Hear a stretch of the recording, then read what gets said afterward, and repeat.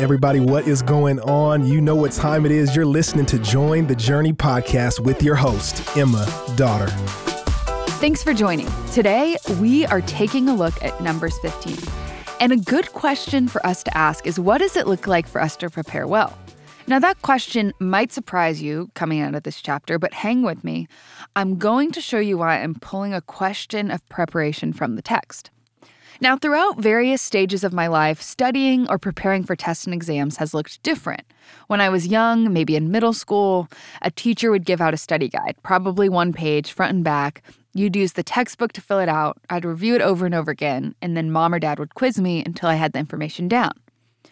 But when I was an English major in college, studying looked like reading a lot. I remember in my British Lit class, we'd have to, on exams, read an excerpt from a piece of poetry or prose, then identify the author, the title of the work, the time period it was from, as well as the significance of the line. And this became especially difficult when all of the works we were being tested on were from the same era. So preparing looked like reading a lot and making up cheesy, helpful acronyms to remember what all belonged together.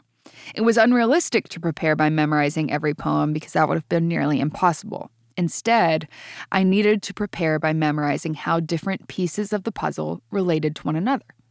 When I went through the Watermark Institute, preparation for our big stand and deliver exam looked like a lot of repetition. Repetition, repetition, repetition. Practice made perfect, so to speak, or at least practice made you prepared. How and why we prepare matters. If we fail to prepare, we're probably going to fail. And if our preparation is motivated by fear, pride, or any other sinful driving force, we might pass the exam, but morally, we'll be decaying. How and why we prepare matters. And when it comes to Numbers 15, one commentator says this. Chapter 15 is another collection of texts designed to prepare the people for their life in the land. Let me read that again. Chapter 15 is another collection of texts designed to prepare the people for their life in the land. Hence, this chapter is one of promise. Though a great deal has happened and the results are overwhelming for the adult population involved, nonetheless, there is a sense in which we may say that nothing has happened. God has pardoned his people. Chapter 14, verse 20. The second generation will enter the land, 14:31, and preparations still need to be made for that period after the conquest and the achieving of normalcy in Canaan, which means, hey, normal life will come. The Israelites won't be nomads forever, and Israel needs to prepare. The commentator continues. It seems that the connecting thought between chapters 14 and 15 is the phrase in 15:2, when you enter the land of your dwelling places that I am giving to you, which ties to 14:31. I will bring them in to enjoy the land you have rejected. One generation of Israelites rejected the promised land, so another will enter. And here we see God making sure this new generation is well prepared. Lest there be the mistaken notion that the laws of Sinai, including the laws of offerings, had been abrogated or replaced, the Lord explicitly cited some of them again. The Lord supplemented and completed the laws of sacrifice he had given formerly. These laws relate to life in the land, the commentator concludes. So what does it look like to prepare well? Preparing well means remembering what God has proclaimed. Preparing well means remembering what God has proclaimed and promised. In Numbers 15, we really see God remind the Israelites of 7 or so laws. The first reminder is found in verses 1 through 16, and one commentator puts it like this. The first of these laws had reference to the connection between meat or meal offerings and drink offerings on the one hand, and burnt offerings and slain or peace offerings on the other. The Israelites were to accompany every burnt offering and every peace offering with a meal offering and a drink offering of wine. The amounts of meal and wine varied, and these variations are clear in the text. An ephah, E-P-H-A-H, an ephah, was about a bushel, and a hin, H-I-N, was about a gallon. Since grapes were large and abundant in Canaan, wine played a significant part in Israel's offerings.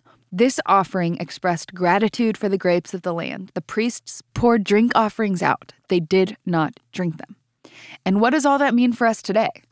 While we no longer have to make these type of offerings because of Christ's finished work on the cross, we can remember that Paul spoke of his life as a drink offering poured out as a sacrifice to God, or Romans 12, offer your bodies as living sacrifices. Now the commentator continues, because what about the second law? The second law we're reminded of here in this chapter that the Israelites were reminded of, the second law required the presentation of a cake made from the first fruits of the land to God. The offerer was to lift it up before God and then give it to the priest. This offering expressed gratitude for the grain of the land. And the third law dealt with the sin offering. Here, sins of omission are in view, whereas the law in Leviticus 4, verses 13 through 21, dealt more with sins of commission. In both cases, the sin offering covered sins committed unintentionally. This law also covered some deliberate sins if the sinner offered public confession, full restitution, and a sin offering. The commentator concludes. Now, if you haven't listened to the Leviticus bonus episode, I highly encourage you to do so, as I think it'll be really helpful in furthering your understanding of this passage in particular. But in short, the Israelites were commanded to make 5 types of offerings. Some told God, thank you, whereas others told God, I'm sorry. And at the end of this section, or this passage, we see a distinction made between unintentional sin and intentional sin. So these are the types of behaviors that would require the I'm sorry offering. And the response, though, to these 2 types of behaviors varied. In verses 27 through 31, we read in the NLT, if one individual commits an unintentional sin, the guilty person must bring a 1-year-old female goat for a sin offering. The priest will sacrifice it to purify the guilty person before the Lord, and that person will be forgiven. These same instructions apply both to the native-born Israelites and to the foreigners living among you. But those who brazenly violate the Lord's will, whether native-born Israelites or foreigners, have blasphemed the Lord, and they must be cut off from the community, since they have treated the Lord's word with contempt and deliberately disobeyed his command. They must be completely cut off and suffer the punishment for their guilt. So unintentional sins, you could be made right with God in the community by making a sacrifice. But intentional sins led to people being cut off from the community. How are we to make sense of this? Well, Dr. Constable answers the question like this. These offerings did not cover sins committed in defiance of God. In these cases, the sinner was to die. That's verses 30 through 31. Moses recorded a case involving such a sin in the next section, the case of the defiant Sabbath breaker. That's what we read about in verses 32 through 36. This incident illustrates the fate of the Israelite or the foreigner in Israel who deliberately, intentionally violated the law of the Sabbath observance. It clarifies the meaning of defiant sin as well as what it means to be cut off from among his people, from among God's people. Violation of this law drew the death penalty. That's actually Exodus 31 and 35. God revealed on this occasion that such an offender was to die by stoning, see Leviticus 22, whereas Moses had previously recorded the penalty. He had not explained the method of execution. It's getting very specific here. Now, there are other occasions on which Moses had asked God for guidance in difficult cases. These appear in chapter 9, chapter 27, and Leviticus 24. So this isn't an isolated occasion. Dr. Constable concludes, the purpose of these narratives is to show that God's will is not expressed in a once-for-all way. In Israel's ongoing relationship with God, he continued to make his will known to them, and they continued to play a part in the process. Good preparation also involves continued conversation. Continued conversation with God. Think about it. If we walk into a hard conflict resolution conversation, we want to be sensitive to the Spirit's leading as we have that conversation, not just in the morning when we had our quiet time. Good preparation involves continued conversation with God. He continues to reveal the way we should go and the words we should use. Lastly, Numbers 15 concludes with an interesting section about tassels. The tassels were a visual reminder to keep the law. Maybe the reminder was presented in response to the Sabbath-breaking incident previously mentioned. We can't say for sure. Nonetheless, God commanded a visual reminder. Remember, preparing well means remembering what God has proclaimed and promised. Verses 39 through 41 read, "When you see the tassels, you will remember and obey all the commands of the Lord instead of following your own desires and defiling yourselves as you are prone to do. The tassels will help you remember that you must obey all my commands and be holy to your God. I am the Lord your God who brought you out of the land of Egypt that I might be your God. I am the Lord your God." So here's some helpful thoughts on the tassel one commentator pulled from an article about the ancient Near East. Number 1, to understand the significance of the tassel, we must first understand the significance of the hem. The hem of the outer garment or robe made an important social statement. It was usually the most ornate part of the garment, and the more important the individual, the more elaborate and the more ornate was the embroidery on the hem of his or her outer robe. Number 2, the requirement of a blue cord in the tassels lends further support to the notion that the tassels signified nobility because the blue dye used to color the threads was extraordinarily expensive. And lastly, number 3, the Bible apparently assumed that even the poorest Israelite could afford at least 4 blue threads, one for each tassel. Thus, weaving a blue thread into the tassel enhances its symbolism as a mark of nobility. Dr. Constable noted, the article just quoted also contains reproductions of ancient Near Eastern pictures of people wearing garments with tassels on them.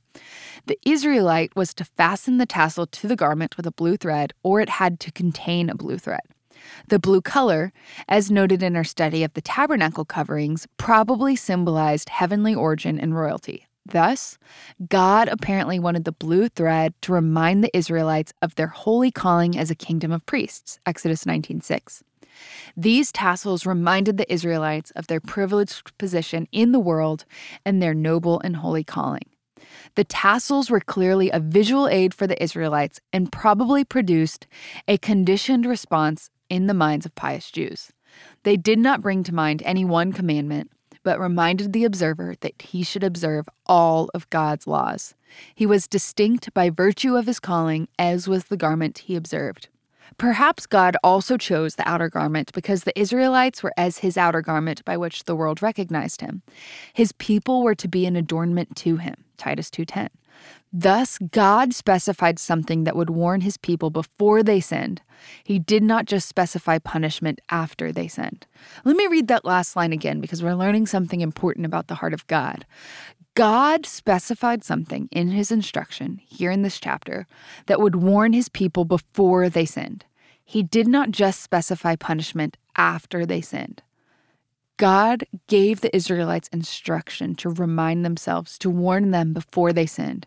He didn't just list out punishments for afterward. Remember, preparing well means remembering what God has proclaimed and promised.